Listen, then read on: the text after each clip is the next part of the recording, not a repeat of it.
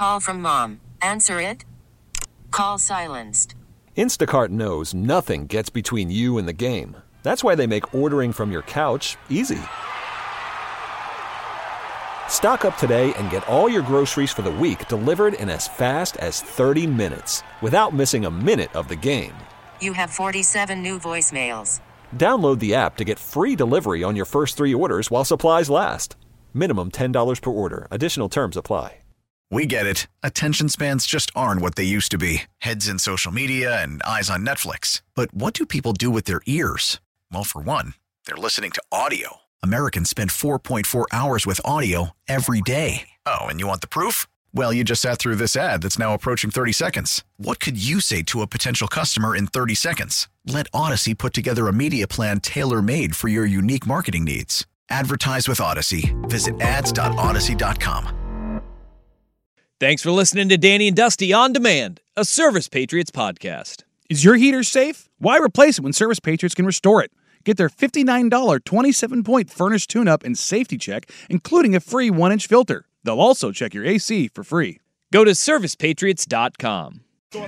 The Oregon State Beavers have hit the bye week, and they are in good standing in the Pac-12 race that is going to be as tight as it gets down the stretch, sitting right now 6-1 on the season, 3-1 in conference play, and the 12th-ranked team in the country.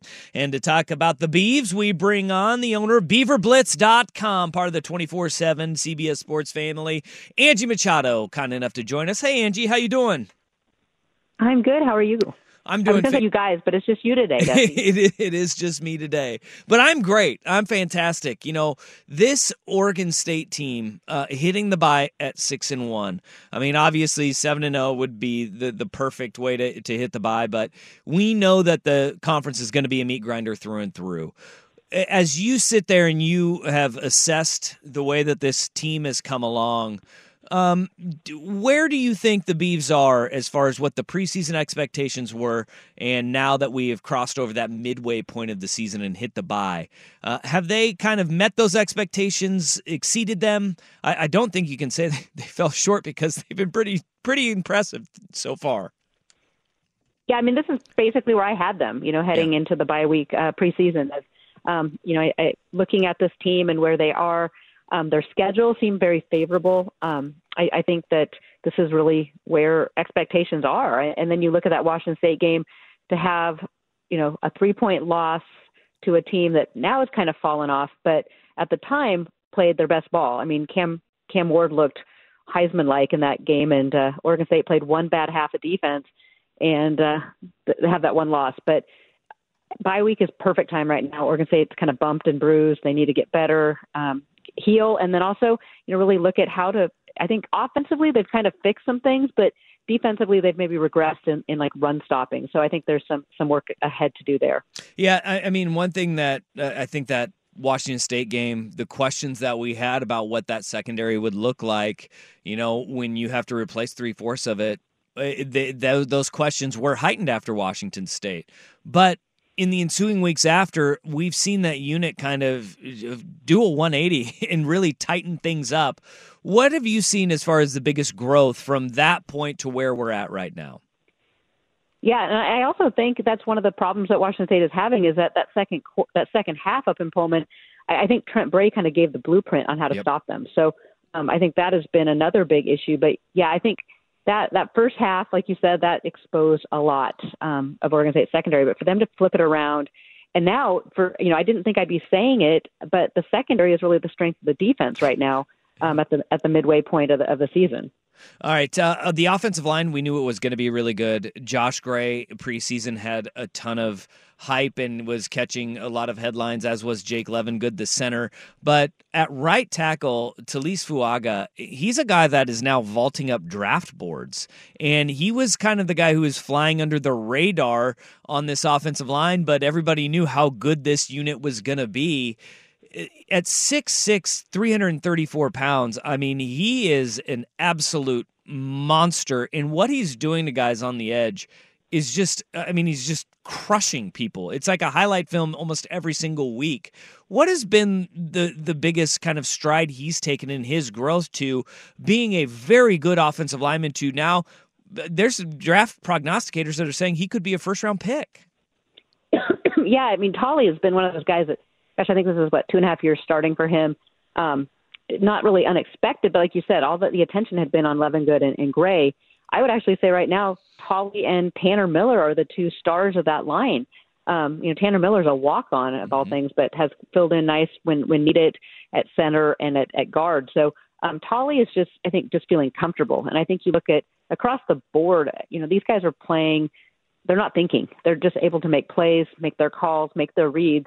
And, maybe while media and other teams are focusing on other guys. Now that'll probably change now in the second half of the season as more and more attention has been drawn to him. But, I think just the comfort in the offense and the confidence in their play. So I think that's one of the biggest things, especially for an offensive lineman.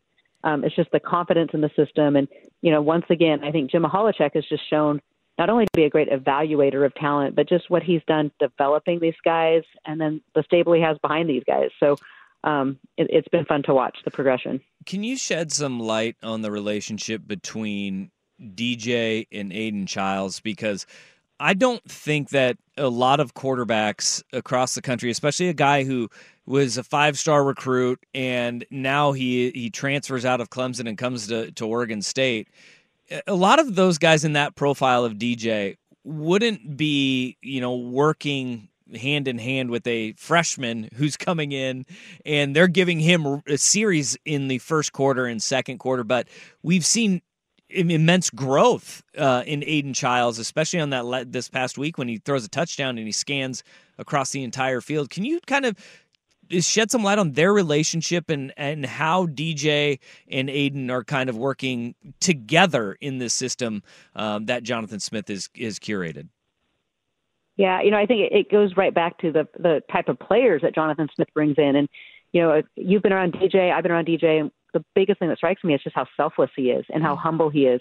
A big, flashy, me-first guy is not going to fit in Corvallis, is not going to fit with Coach Smith and what he's trying to do. But you're right, it's been fun to watch kind of the mentorship that DJ's kind of taken Aiden under his wing. And Aiden is a huge talent. I mean, I came into mid-August saying that Aiden was right neck and neck with DJ at the time. So this is a guy that's nipping at his heels. They need to have him ready. They need to have him game ready because you're one injury away from needing him to go in and run the show. So what's fun to watch is like the interaction between series. DJ's in, he comes off the field and he's talking to, he has a headset on and he's talking to Aiden.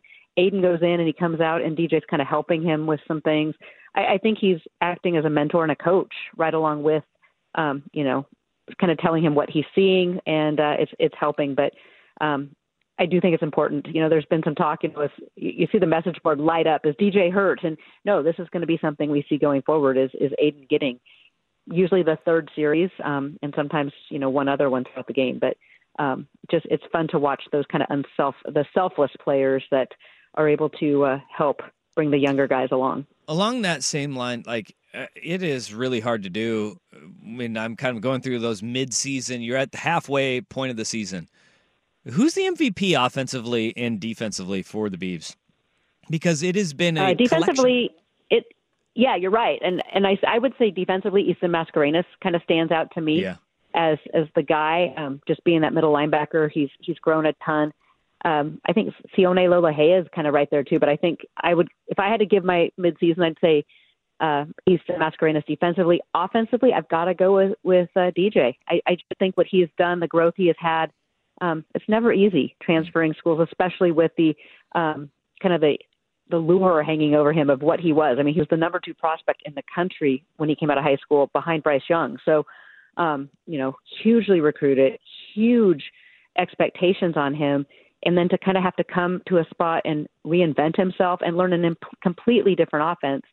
I just think it speaks volumes. And I just being around him, I'm blown away every time. Just the humbleness of him, the way he is with the media, what he is with other players. He's never been a me first. He's kind of taken a back seat and kind of let it come to him. And I just think how DJ plays, last year we said the Beavs were a better quarterback away from winning 1 or 2 more games.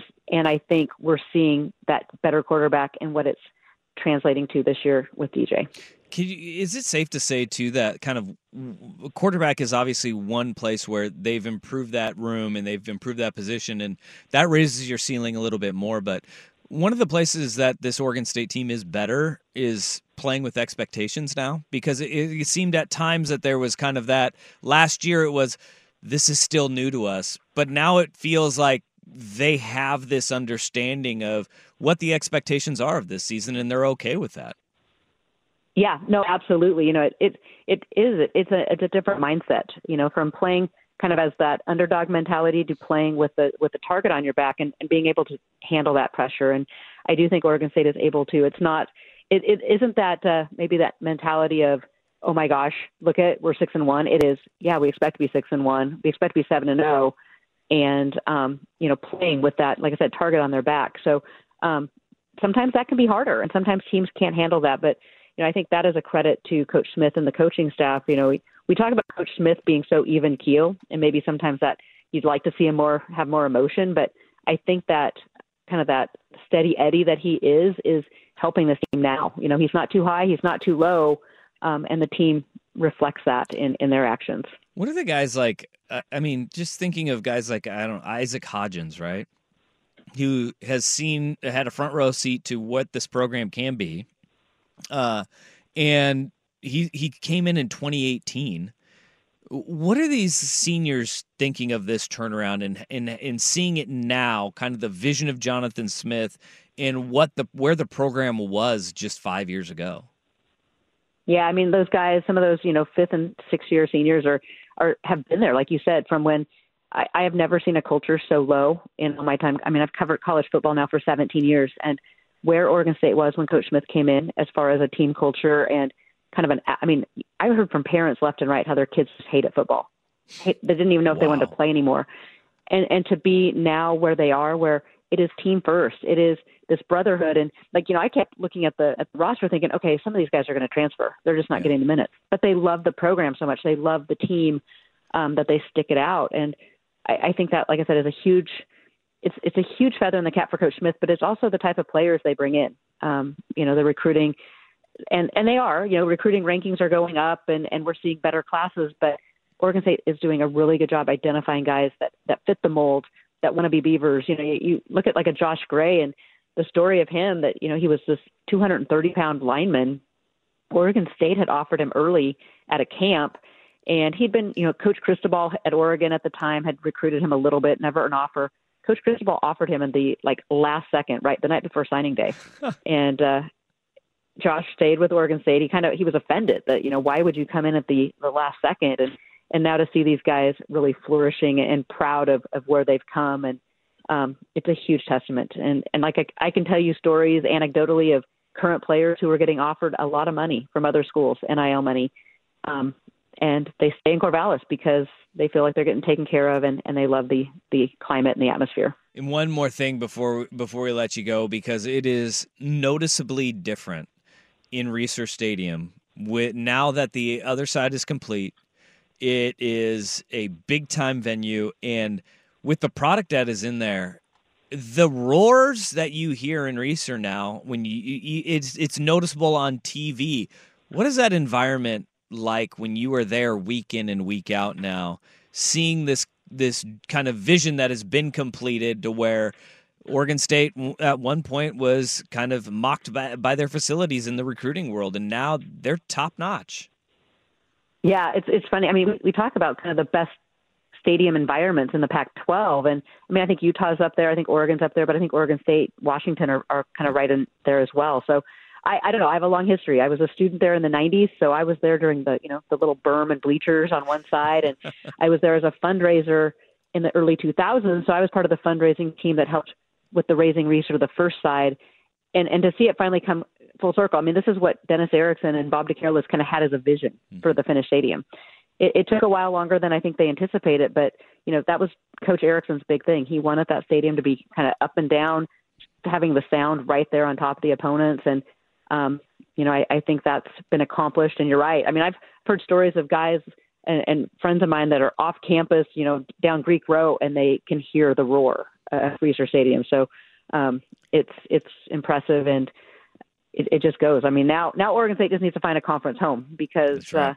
It's a shame that that college atmosphere, that top 15 program is still kind of flailing in the wind right now. But hopefully that comes to play here in the next month or two, and Oregon State can continue rocking Reeser. Well, they got the bye this week, and then you got Arizona, Colorado, Stanford before the gauntlet to end the season. UW and a trip to Eugene for the Oregon Ducks to round out the season.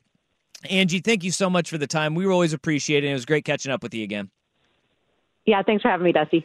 There she is, Angie Machado, beaverblitz.com. Go to Beaver Blitz. Check out all of the work that her and her entire staff do. It's great content, great stuff at beaverblitz.com. You can follow Angie on Twitter at Angie Machado1 as well to keep up on all things Beavs. We get it. Attention spans just aren't what they used to be. Heads in social media and eyes on Netflix. But what do people do with their ears? Well, for one, they're listening to audio. Americans spend 4.4 hours with audio every day. Oh, and you want the proof? Well, you just sat through this ad that's now approaching 30 seconds. What could you say to a potential customer in 30 seconds? Let Odyssey put together a media plan tailor-made for your unique marketing needs. Advertise with Odyssey. Visit ads.odyssey.com.